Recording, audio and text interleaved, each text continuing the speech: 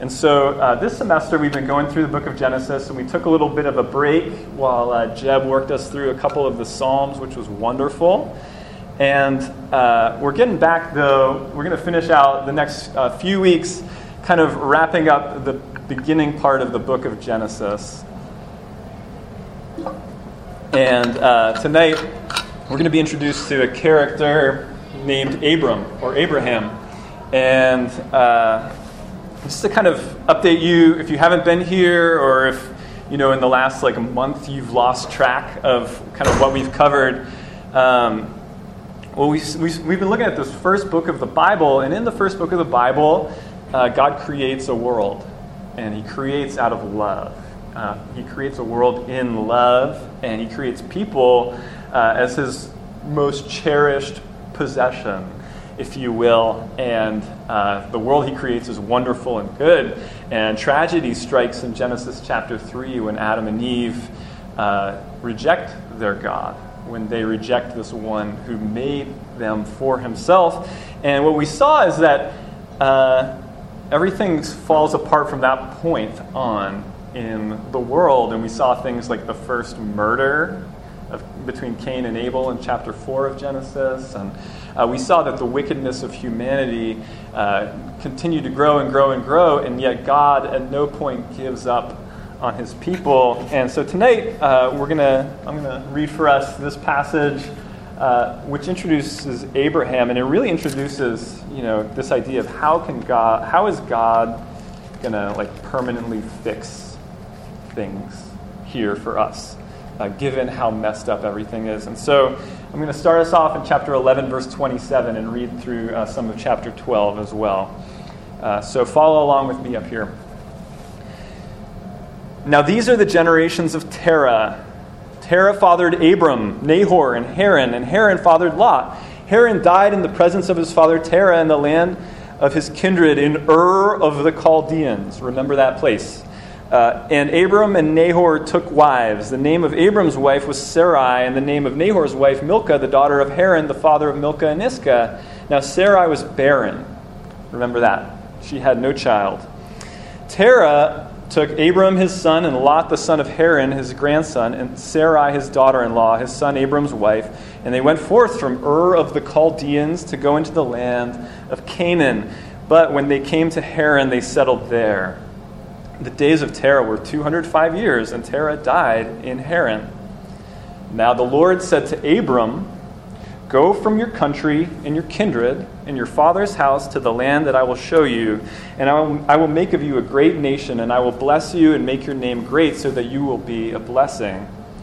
I will bless those who bless you, and him who dishonors you I will curse, and in you all the families of the earth shall be blessed." So Abram went as the Lord had told him, and Lot went with him. Abram was 75 years old when he departed from Haran. And Abram took Sarai his wife, and Lot his brother's son, and all their possessions that they had gathered, and the people that they had acquired in Haran, and they set out to go to the land of Canaan.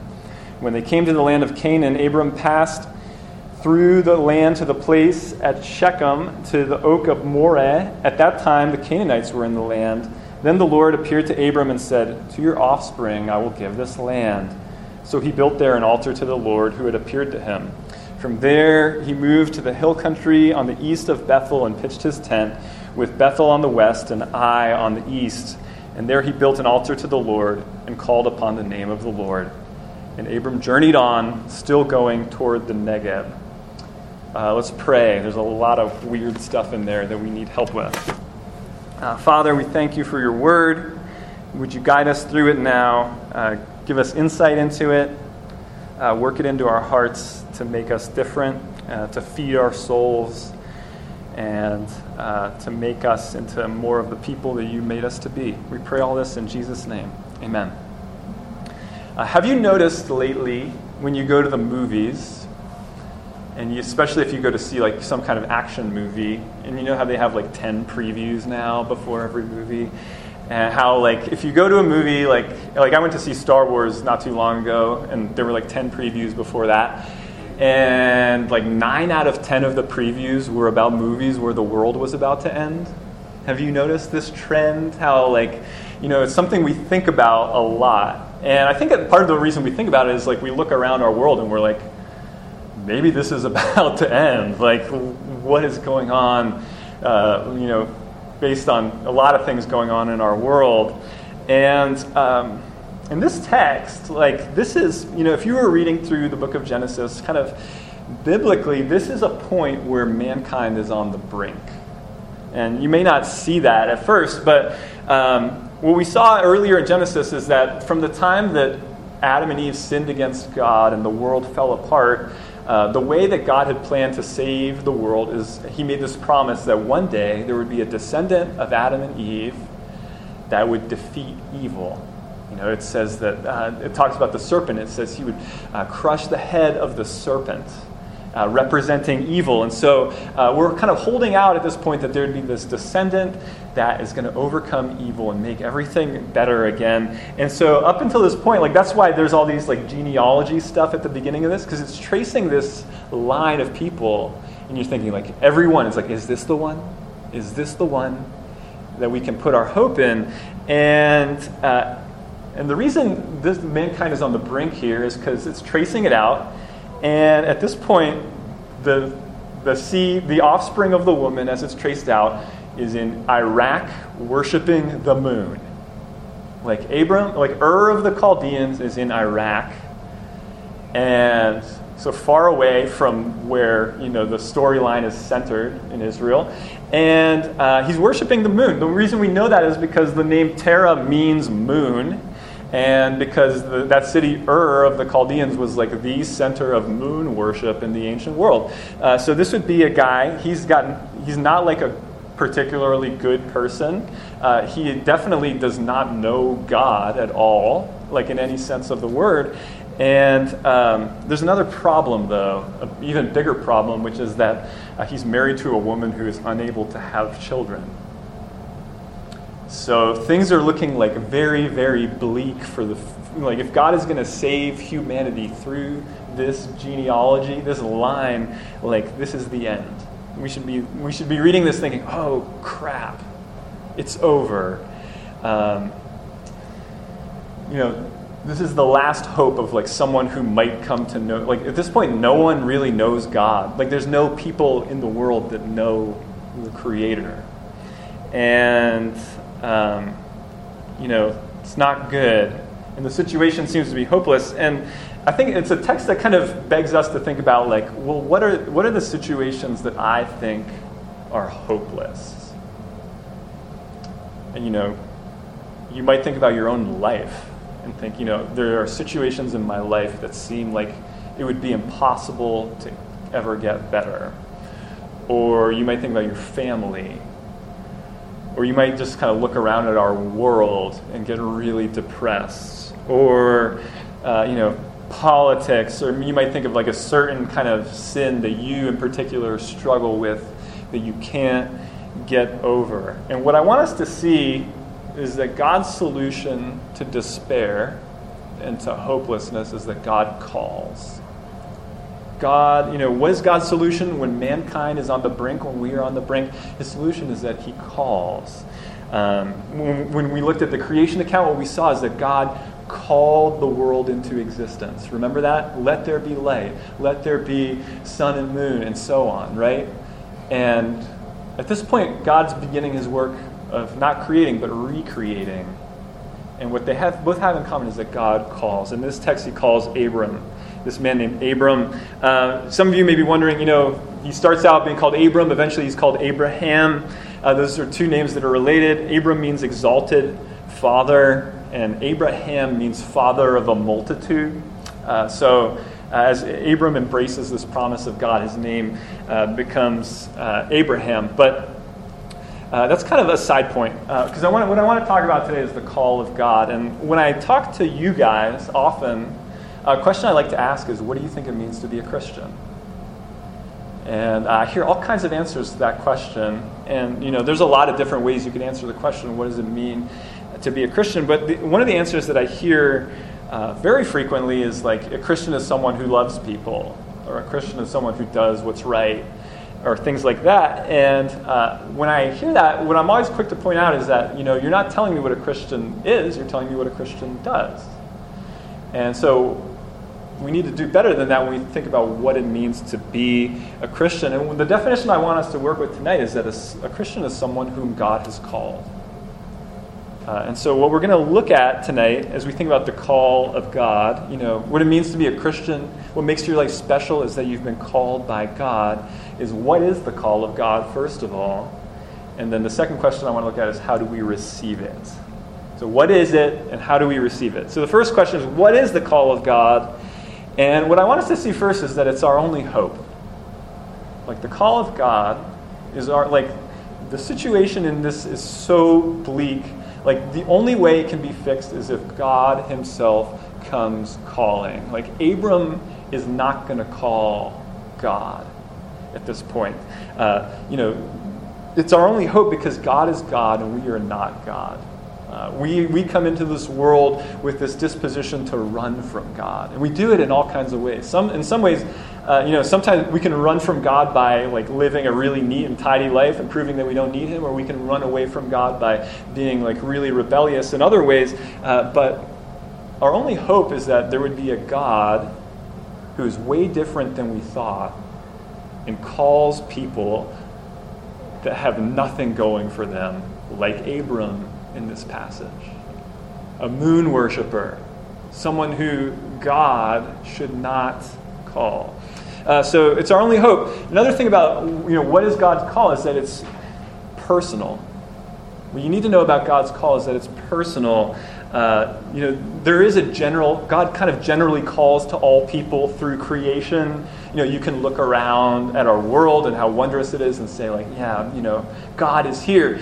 But to some people, God says, come. You need to come and be mine. You need to come belong to me. And, so in a very real sense, God doesn't kind of extend this broad call in this passage and Abram's the only one who responds. God says, Abram, I know you. I want you to be mine. Come be mine. In the same way that he would say, Eric, I want you to be mine. I know who you are. I'm a personal God, and I want you, I'm calling you to come be mine. So it's our only hope, and it's personal, and it's also rooted completely in grace. A few years ago, I have a friend. I got to be, one of the cool parts about what I do in ministry is that I get to officiate a lot of weddings, and so a lot of college students go on to get married, and I have friends from various points in life that have gotten married, and I've got to be part of their wedding ceremony. And I had a friend that I did this for, and I was talking to him, and he was getting married, and he was like, how the heck, I want to go on a honeymoon. I just don't know how we're going to go on any kind of honeymoon that's going to be remotely cool and good. And out of the blue, he got a phone call, and this guy called him up, and he was like, hey, you don't know me. You know my nephew, though. And I just, I'm a guy who travels a lot for work, and I just want to hook you up. And so, what I do is I stay at the best hotels in the world for my work. I go to the fanciest, most beautiful places. And so what I want to do is I want to send you to my favorite hotel. It's a 4-diamond hotel in Mexico. I want to pay for all your first-class airfare, too. And when you get to the airport, my personal driver is going to pick you up. And he's going to take you and your new wife to this, what I think is probably the best hotel in the world. And, what do? You're just like, what? Thank you. We need to see, I don't know what picture you have of what God is like, but that's what God is like. That's the God we see in this passage as Abram. Abram is lost in this passage. He does not know anything. And God says, Abram, let's go. Come, be mine. The stranger to God, God says, I want to bring you in to everything that I have. Not because he's a good guy. Remember, we think, Abraham's in the Bible. He must have been a good guy. No, he wasn't then. You can read stories about Abram after this passage that prove he wasn't a good guy. So God's call for Abram and for us is fully rooted in grace. Okay? The next thing, though, that I want you to see is that his call requires us to leave. God says to Abram, he says, leave your country, leave your family, and go to this land of Canaan that I'm kind of preparing for you. And what you need to see, that doesn't sound like that big of a deal, because we leave the country sometimes, right? And you guys have all left your family in some sense to come here, and it wasn't that big of a deal. But in that time, it's to leave your country and your family is to leave every source of comfort and security that you know. The equivalent is drain your bank accounts, throw out all the logins and passwords to them, and cut yourself off from every source of comfort that you know and go. So I want you to, I want you to think of what will you have to leave, what sources of comfort might you have to leave behind to follow Jesus? What are the places that you find security and comfort? And for some of you, it might mean leaving behind some friends to follow Jesus. And for some of you, it might mean leaving behind some family to follow Jesus. For some of you, it might be leaving behind a certain reputation that you have with certain people that you care what they think of you. It might mean leaving behind a lifestyle. It might mean leaving behind a vice that's not good for you, like drunkenness or something like that. Not because it's the worst thing, but because drunkenness is not compatible with knowing the God of the universe. We could talk about a lot of, what is it for you currently that following God might make you have to leave behind? What sources of security might you have to leave, like Abram does in this passage? So it requires us to leave, in a sense. It also requires us, and we see this in this passage, it requires us to not know how it's all going to work out. This is a big one, right? Abram has no clue how this is going to, we can read through the Bible and be like, oh, it had a happy ending for Abram. Of course he went. But this is a guy, he goes not knowing anything. And, one thing I talk with a lot of you about as we meet up is man, don't we love to know, what the path ahead is going to be? All I want out of life is to be able to trace ahead in my life and know that it's going to be okay. And to follow Jesus ultimately means leaving that notion aside in some sense. There's ultimate security in it, but what we don't know is where is God going to take me exactly? Will I feel exposed along the way? Christians, to follow God means you don't necessarily get to have that. And okay, so the final thing I want to talk about in this, what the call of God is that, and this is a really important one, we see it in verse 2 here, is that the call of God ultimately extends out. In verse 2, God says, he's talking to Abram, he says, I will make of you a great nation, and I will bless you and make your name great so that you will be a blessing. Do you see what he's saying in there? He's saying, I don't bless people for them. I bless people for the good of the world. Abram, what you're doing now, what it means for me to bless you and call you is that you are now going to join me in what I'm doing in the world. You're going to join me in this mission that I'm on to save the world from death and evil and destruction. You're on the same mission as me now to draw the world back to myself. And what it means for us is that, God calls us to go with him too. God calls us to go with him where he's going and join him in what he's doing. What that means is there's no private Christianity. A lot of times, people talk about Christianity and they say things today yeah, I'm a Christian, but I kind of keep that to myself. Or, I don't like to be public about it.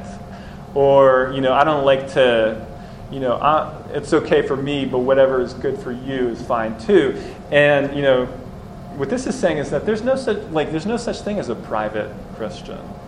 Because what it means to be called by God and ultimately to be a Christian is that you're called for a purpose. And it's an amazing purpose. The purpose is partner with God. Come be my partner in this mission that I'm on. So it extends out. God always blesses people so that they can bless, so that they can bring others into this blessed relationship, the relationship with the King of the universe. So that's the call of God in a nutshell. We could say a lot more about it, but I want to close by thinking about, if that's the call, how do we receive it? And to answer that question, we need to see that there's a much bigger picture in this story. That's much more than just about Abram. Look at what he promises to Abram. He promises that he's going to become a great nation. That nation we later learn will be called Israel. He says his name will be made great. He'll be blessed so that he can be a blessing. There's this land. He says, I'm going to give this land, Canaan, to your descendants, which happens to still belong to Israel to this day.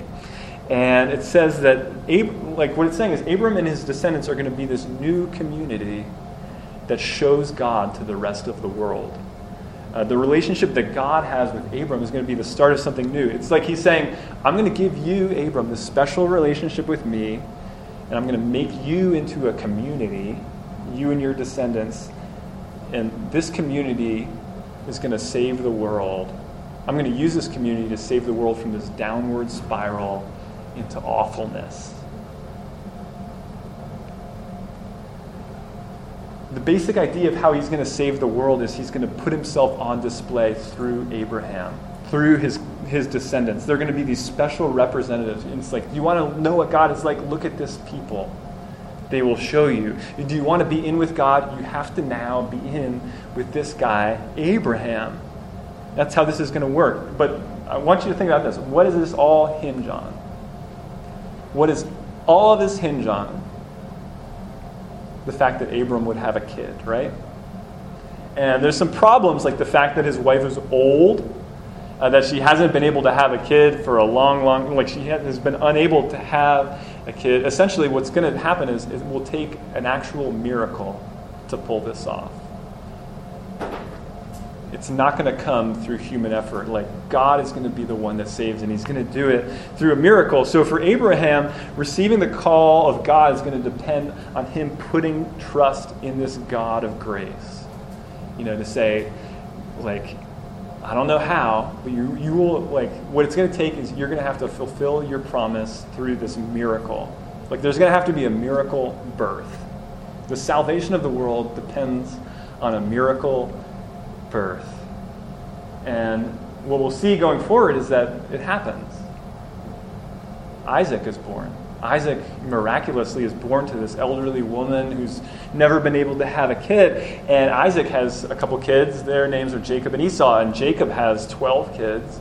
And they become this nation, Israel. And it really works. They go and inherit eventually this promised land. But what you need to see as far as the bigger picture goes is that from that line will continue to lead to another miraculous birth. What will come from this people is a true miraculous birth, a true child of promise. When God says to Abram, I'm going to use you to save the world, what he has in mind ultimately is he's saying, I'm going to use Jesus to save the world. This call that God makes is all 2,000 years ahead of time. It's all about Jesus. But the thing about it is that it's a radical call, right? Being called by God will shake up your life. Think back to when we were thinking earlier about what might I need to leave behind to answer God's call? What do you need to leave behind? What will it cost you personally to follow God? How could we possibly, as you think about the difficulty of that, how can we do it? The way we can do it, and the reason that we need to know that this is all about Jesus, is that Jesus is the one who gives the power to the call. Jesus is, when we look at Abraham, we need to see a picture of Jesus. Jesus is the true Abraham. In this story, Abram leaves family and his kindred and his home, and he leaves. Jesus leaves true security. Jesus leaves the security of being God, and he becomes man. Jesus leaves true wealth. You can't be any wealthier than sitting on the throne in heaven, and Jesus leaves that behind. Jesus loses control in a way that we could never, ever imagine, which is submitting to even death for us. Jesus loses everything so that he could give us absolute security. He lost everything so that he could give us everything. And what the best thing that he gives us is that the eternal God, the holy God, the one who made us, can now be known by us. We can know him in that personal way. We can be eternally wealthy and blessed with him through Jesus. Jesus is how we receive the call. Jesus makes us able to receive the call. He, in a sense, earns the call on our behalf. Now, some of you here may not be Christians tonight, and that's great. I'm really glad that you're here. We always want RUF to be a place where both Christians and people that would consider themselves to not be Christians to come. But if you're here and you're not a Christian, maybe maybe you should be open to the idea that God is calling you. Maybe you need to turn from whatever it is that you functionally trust in and trust in a God who's like this instead. Some of you I know are Christians. And maybe for you what this text means is, maybe responding to God's call means letting go a little bit more. Maybe it means putting yourself out there a little bit more and seeing how God might use you on this mission that he's on to extend his love, to extend his salvation to a world that is in deep need of it. So I want you to think of that as we close. I'm going to pray for us, and then we're going to sing our last song. So let's pray. Father, we thank you that you are this gracious.